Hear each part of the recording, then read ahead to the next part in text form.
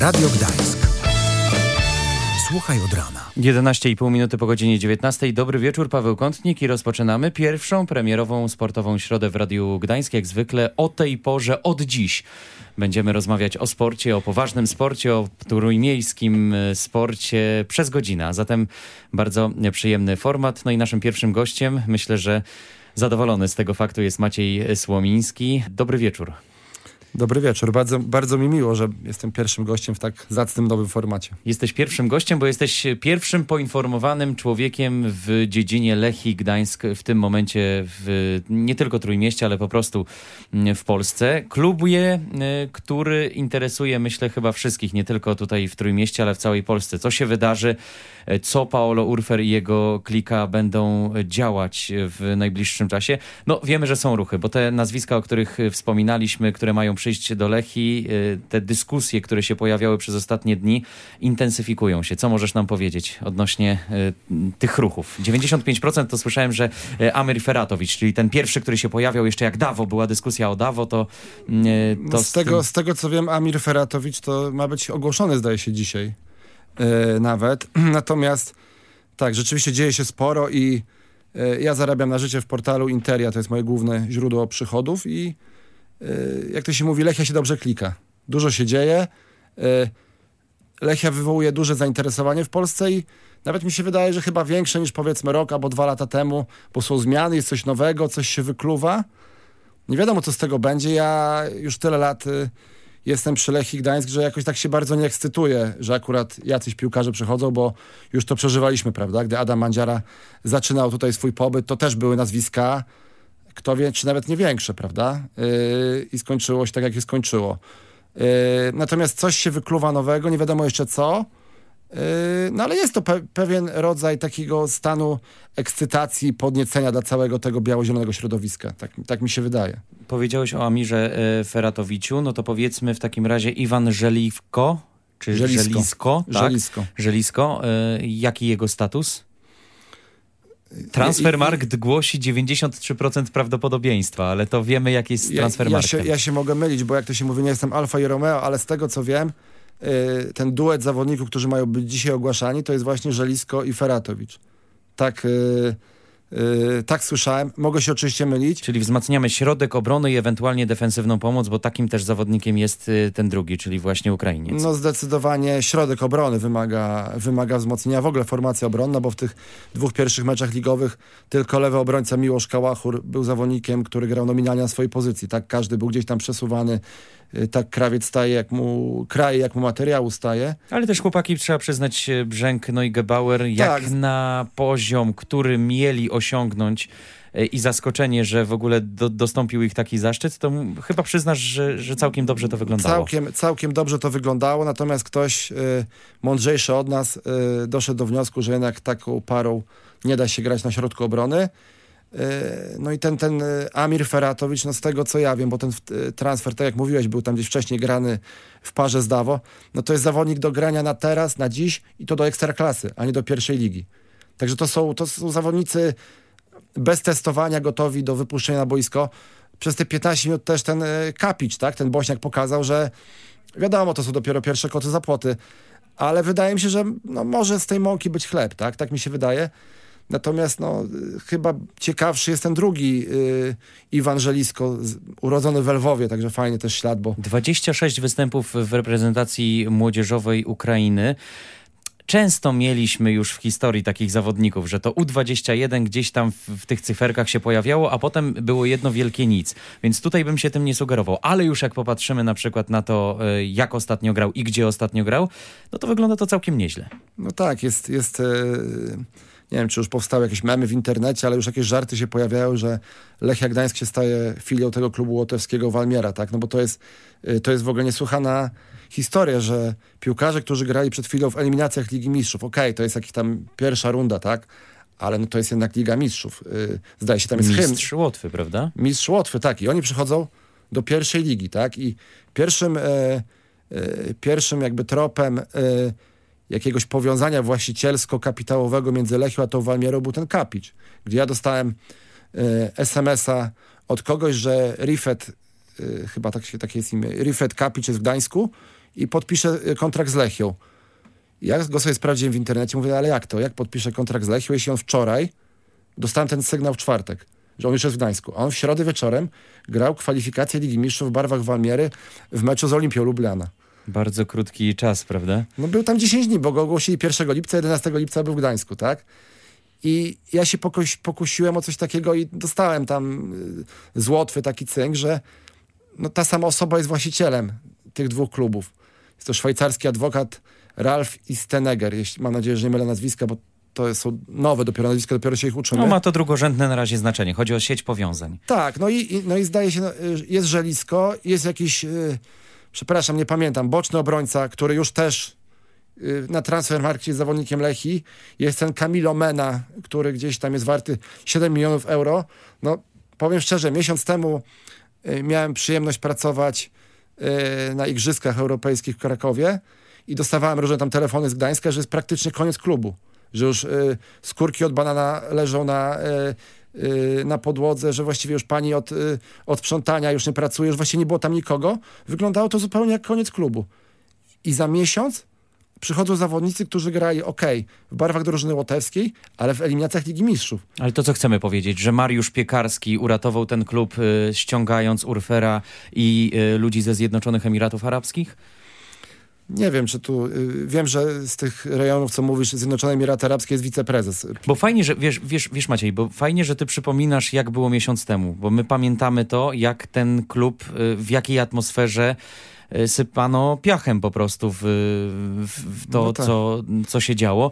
I ja też nie postawiłbym funta kłaków, za przeproszeniem, na to, że ten klub w jakikolwiek sposób z tego wyjdzie. A tu się okazuje, że za nie tylko dotknięciem czarodziejskiej różdżki, ale że te ruchy stają się realne, że jest spłacanie, ty też jako pierwszy informowałeś o tym fakcie, że spłacane są zaległości te zaprzeszłe, powiedziałbym, które przez długi czas... Te powiedzmy, Paweł, licencyjne, natomiast to też nie jest tak, ja oczywiście nie siedzę w głowach wszystkich kibiców, nie mam tyle czasu, ale ludzie myślą, że odchodzi Malo, czy odchodzi De Camps i te zobowiązania znikają jak za dotknięciem czarodziejskiej różdżki.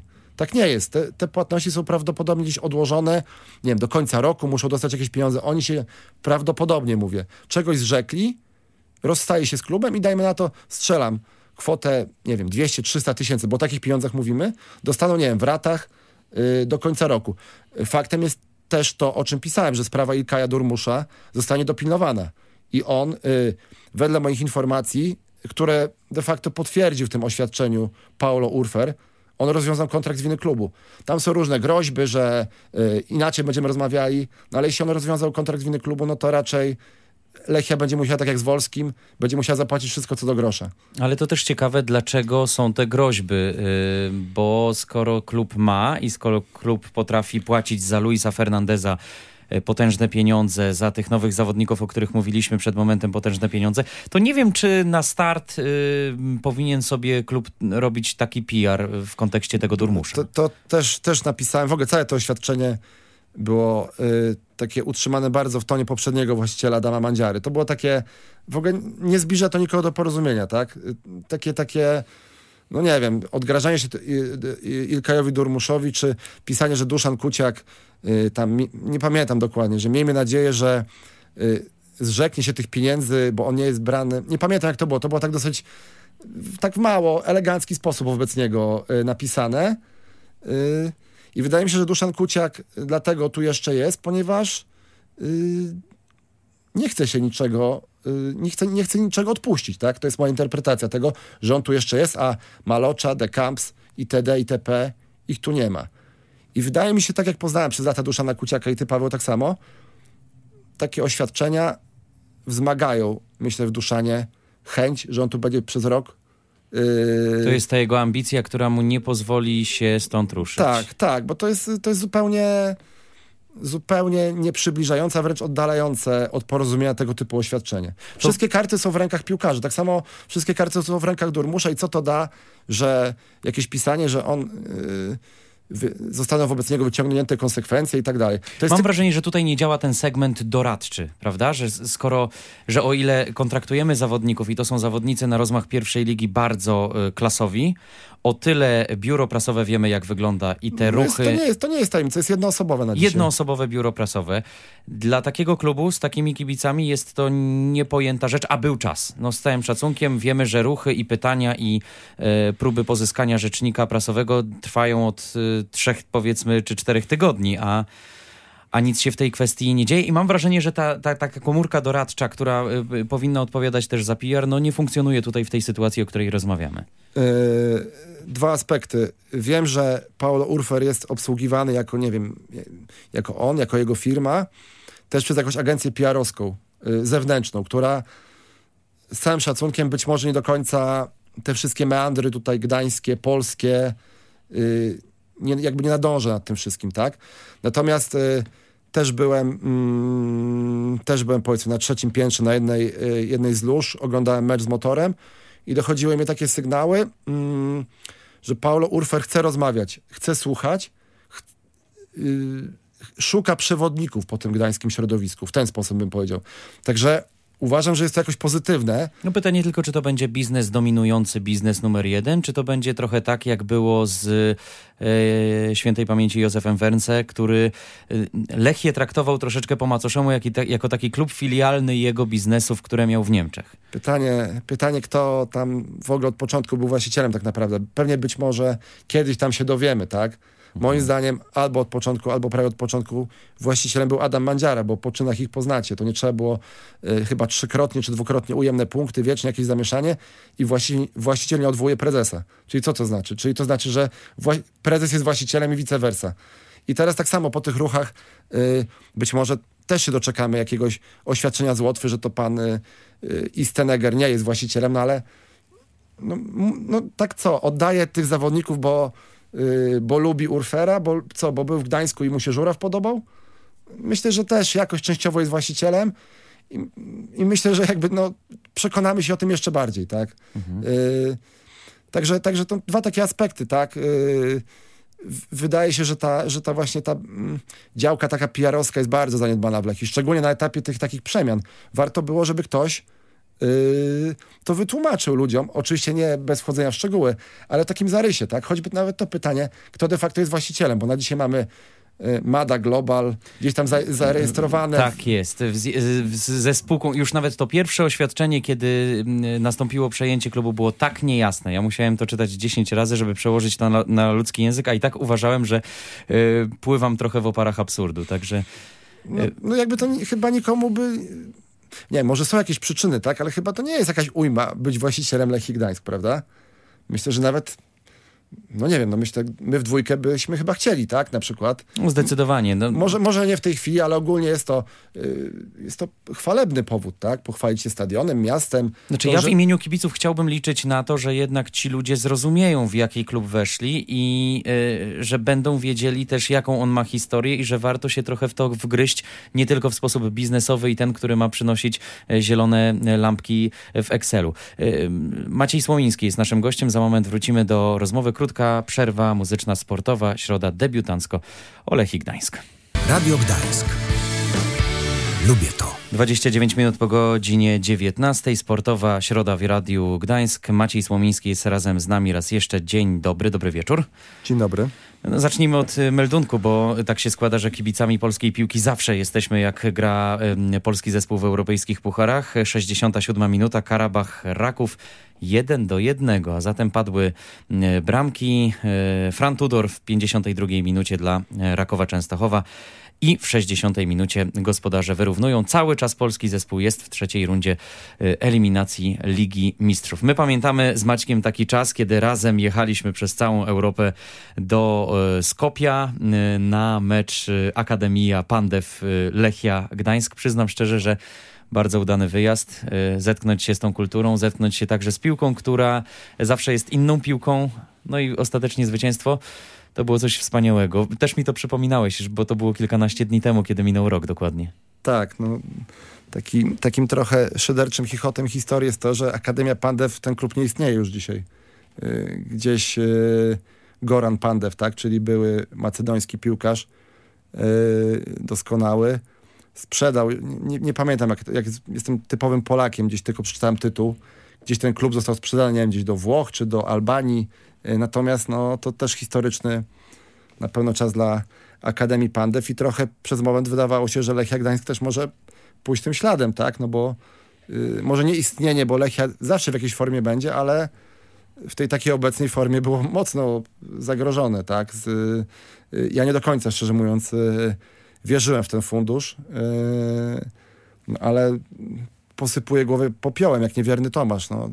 Fundusz stał się faktem, ktokolwiek tam w nim jest. Są nowe porządki, są nowi właściciele z dużym rozmachem i to, co mówiliśmy przed przerwą, mówisz, że oni muszą sobie zdać sprawę, do jakiego oni klubu przyszli. Oni myślę, że widzą, już wiedzą jakby w co się wpakowali. Widzieli, co było też z Motorem, prawda? Tak. Bo zapachniało troszkę nam starą, frekwencyjną Lechią przez chwilę. Trochę tak. Może w skali mikro, ale jednak. Ale chciałem powiedzieć o czym innym. Jakby to, że oni przerzucają tych piłkarzy z Łotwy do Gdańska, to widać, który oni projekt traktują priorytetowo, tak mi się wydaje, tak? Bo wydaje mi się, że oni wiedzą, że ta Liga Łotewska jest taka, powiedzmy, średnio mocna. No nie, i sobie tam poradzą. Nikt nie chodzi na mecze też, powiedzmy sobie szczerze. Tak, tam nikt za bardzo nie chodzi na mecze. Tam się chodzi na hokej i tam się chodzi na koszykówkę. Na twoją koszykówkę. Natomiast ten piątek był taki trochę w wydaniu tej starej Lechii, tak, bo problem z wejściem na stadion, pirotechnika, przerwany mecz, potem jakieś takie dziwne oświadczenie, gdzie sam widziałem na własne oczy, że Paulo Urfer nie był szczęśliwy, bo ja byłem 2 loże dalej. Przy tym pokazie pirotechnicznym, tak nie wygląda człowiek zadowolony. Ja umiem poznać, jak wygląda człowiek zadowolony. I potem 24 czy ileś godzin później dziękujemy naszym fantastycznym kibicom z Trybuny Zielonej. Wskazanie, którym kibicom dziękuję za doping, tak? Gdzie tego chyba nie było wcześniej. To takie, może pan Urfer się przespał z tym, może przeczytał, może ktoś do niego zadzwonił, ale to bardzo specyficzne to oświadczenie. W drugiej części to, co mówiliśmy o Durmuszu, takie trochę groźby, a o tym temacie frekwencyjnym, że nie udało się wpuścić wszystkich chętnych, ani słowa z kolei. Powiedz mi, bo ty jesteś człowiekiem, który diagnozował te pajęczyny niesamowicie. Ja jak chciałem się posiłkować ludzkim językiem tego, co dzieje się w Lechii przed 3-4 tygodniami, to sięgałem po artykuły interia.pl, twojego autorstwa. I zastanawiam się, bo bałem się, że damy się oszukać trochę, że że przyjdzie Luis Fernandez, że będzie zarabiał 160 000 na miesiąc złotych i...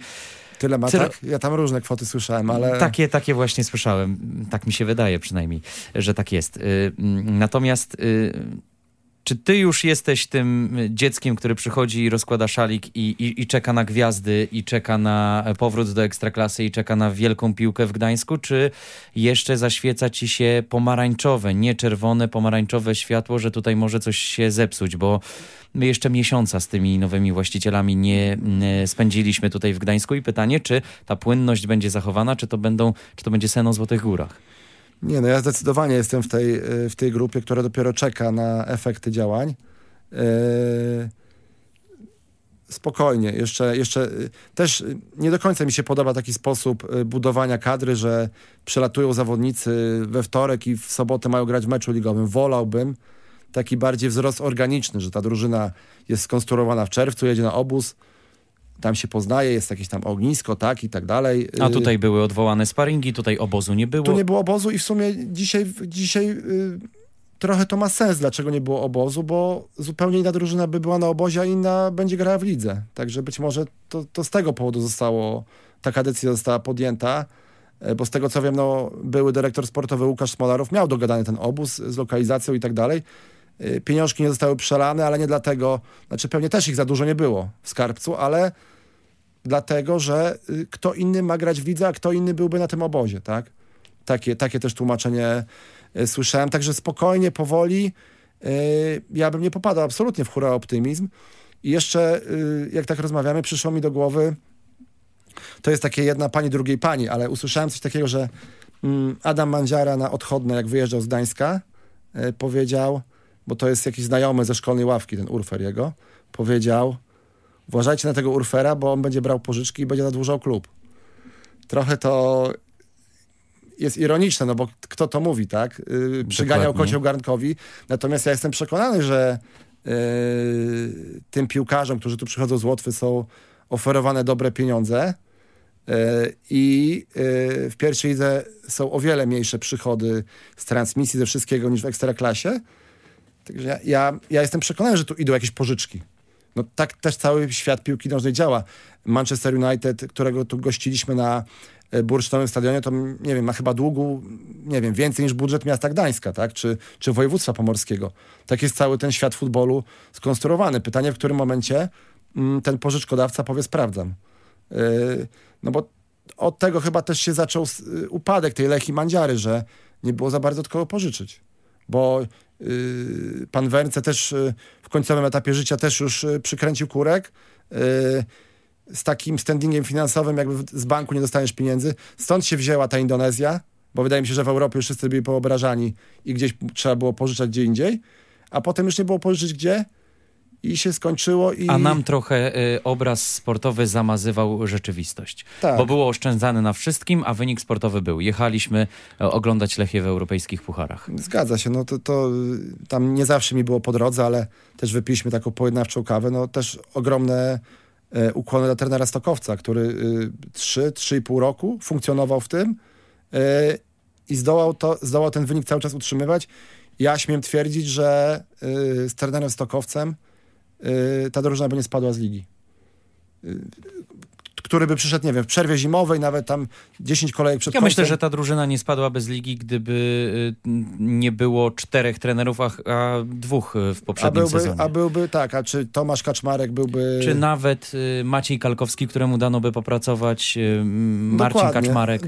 Dokładnie. No na pewno nie ten ostatni ruch, który wyglądał jak ruch celowy, który miał po prostu tę Lechię ostatecznie wywiązać z tych obowiązków ekstraklasowych. No tak, to kompletny. To dzisiaj to widać, że to było rzucenie ręcznika po prostu na ring. Mimo też nasz wspólny kolega Tymek Kobiela miał program z Dawidem Badiją, trenerem. Tak, zapomniałem nazwiska przed momentem, z Dawidem Badiją i tak jeszcze off the record z nim rozmawiał i trener Badija mówił ciekawe rzeczy, tak obiektywnie, ale nie ten czas i nie to miejsce po prostu. No i wydawało się, że samym kuriozum było to, że on nie wiedział, w jaki klub się pakuje, w jaką sytuację się pakuje i rozkładał ręce i zastanawiał się, do czego on tutaj przyszedł. To też pokazywało, w jakim ta Lechia momencie była. Tak. I ja myślę, no nie wiem, mówię, nie mam wglądu w klubowe papiery, ale mi się wydaje, że bo właśnie on u Tymka mówi, że też przecież nie zobaczył złamanego pensa. Wydaje mi się, że zobowiązania wobec niego albo już zostały uregulowane, albo są do uregulowania, no bo też jakieś były, no bo jeśli człowiek przychodzi w marcu, a sezon trwa do czerwca, nie dostał pieniędzy, no to rachunek jest prosty. To jest jakieś pewnie 5-cyfrowa kwota w euro, czyli 6-cyfrowa złotówka. To proponuję, żebyśmy wzięli krótki oddech muzyczny. Za chwilę wrócimy z Maćkiem jeszcze na ostatnią część, czyli na rozmowę o sporcie, bo tak się składa, że... Tak, nie mówimy w ogóle o boisku. Tak, 180 minut oglądaliśmy Lechię w pierwszej lidze i mamy pewne swoje wnioski, a później Kuba Treć, przegląd sportowy Onet i Arka Gdynia. Nie zapominamy o naszym drugim klubie w pierwszej lidze. Najważniejsza sprawa to oczywiście gdańska Lechia. Rozmawialiśmy o tych wszystkich zakulisowych rzeczach, trochę odpłynęliśmy też w historię tą bardziej dawną i mniej dawną, natomiast boisko. 4-2 w Głogowie, euforia absolutna. To, co się działo na Twitterze, w tych grupkach kibicowskich, no to oczywiście wiadomo, zostało szybko zweryfikowane przez Motor Lublin, ale ja mam wrażenie, że ten zespół będzie grał coraz lepiej, ma fajnego trenera konkretnego, który ma na ten zespół pomysł, a przede wszystkim zaczyna mieć także już siłę w defensywie. Jak ty na to patrzysz? Nie, to jest zdecydowanie na razie równanie ze zbyt wieloma niewiadomymi, tak? To, że była euforia na Twitterze po meczu w Głogowie, Twitter, czytałem kiedyś takie jakieś dane, to było jakiś czas temu, że Twittera w Polsce używa tyle ludzi, co mieszka w Kielcach. Okej, to było jakiś czas temu, no to dzisiaj powiedzmy tyle, co mieszka w Poznaniu, powiedzmy. No to jest bańka. To jest bańka. Zamknięta bańka. To jest bańka. Na pewno... Bardzo łatwo ulec wrażeniu, prawda? Tak, że wszyscy o tym mówią, tak? Natomiast na pewno, jeśli ja dobrze liczę, ta wygrana w Głogowie to była pierwsza wygrana Lechii w tym roku na wyjeździe. Bo wcześniej Lechia prowadziła w Gliwicach, ale wiadomo, z powodu rad mecz został przerwany. pytasz o to, jak ta drużyna będzie grała i będzie dominowała w lidze. Ja bym się nie pokusił o coś takiego, że ona będzie dominowała w lidze, bo jednak Wisła Kraków gra tym hiszpańskim składem już od jakiegoś czasu. Miedź Legnica też się jakoś rozsądnie wzmocniła. Ja myślę, że ten... Brookbet, który zawsze ma pieniądze. Brookbet dobrze wyglądał w meczu z Arką w Gdyni, natomiast przegrał u siebie z Miedzią. To są pierwsze koty za płoty, natomiast ja tą rundę jesienną czytam w Lechii jako taki okres prób trochę. No bo mówmy się... Tylko pamiętaj, Maciej, że liderem tej ligi jest Odra Opole, która nie ma własnego stadionu, buduje teraz nowy obiekt, gra po jakichś klepiskach, a budżet ma taki, jaki ma i piłkarze ma takich, jakich ma. Oczywiście, 2 mecze. Jasne, wszystko jest jakby kwestią rezerwy i skali. Natomiast jeśli Lechia nadal będzie zatrudniać takich zawodników, o jakich mówimy, że mają być dzisiaj ogłoszeni, a mnie się wydaje, że to jest jednak format trochę mocniejszy niż pierwsza liga, to tu siłą rzeczy muszą zacząć przychodzić wyniki. Tak, myślę, tylko jakby całe clue jest w tym, czy te wyniki przyjdą wcześniej, czy później. Motor Lublin obnażył Lechię w tym obecnym wydaniu, bo doskonale mieli Lechię przeczytaną. Wiadomo, że ta Lechia za 3 tygodnie to może być zupełnie inna drużyna. Natomiast mimo całej mojej braku sympatii do trenera Motoru Gonzalo Fejo, który uważam, że jest dobrym trenerem, ale złym człowiekiem, tak się odważę się powiedzieć, bo wiem może trochę więcej niż w mediach. Nawet zobacz, za każdym razem, gdy bramkarz Lechii Antek Mikułko miał piłkę, oni tak stawali, że ciężko było bardzo o rozegranie i myślę, że tutaj te drużyny pierwszoligowe z Nicz Pruszków, Podbeskidzie, to nie będą przyjeżdżały jak Legia Warszawa, Lech Poznań tutaj grać w piłkę, tylko raczej będą stawały tak jak Motor. Trochę wycofane, czekające na swoją szansę i Motor pokazał tym drużynom takim teoretycznie słabszym drogę. Natomiast ja nie wykluczam, że przyjdzie ten chłopak z Lwowa, tak, Żelisko, tak, Iwan Żelisko i on tutaj w ogóle zamiecie tą ligę. Może tak się wydarzyć, daj Boże.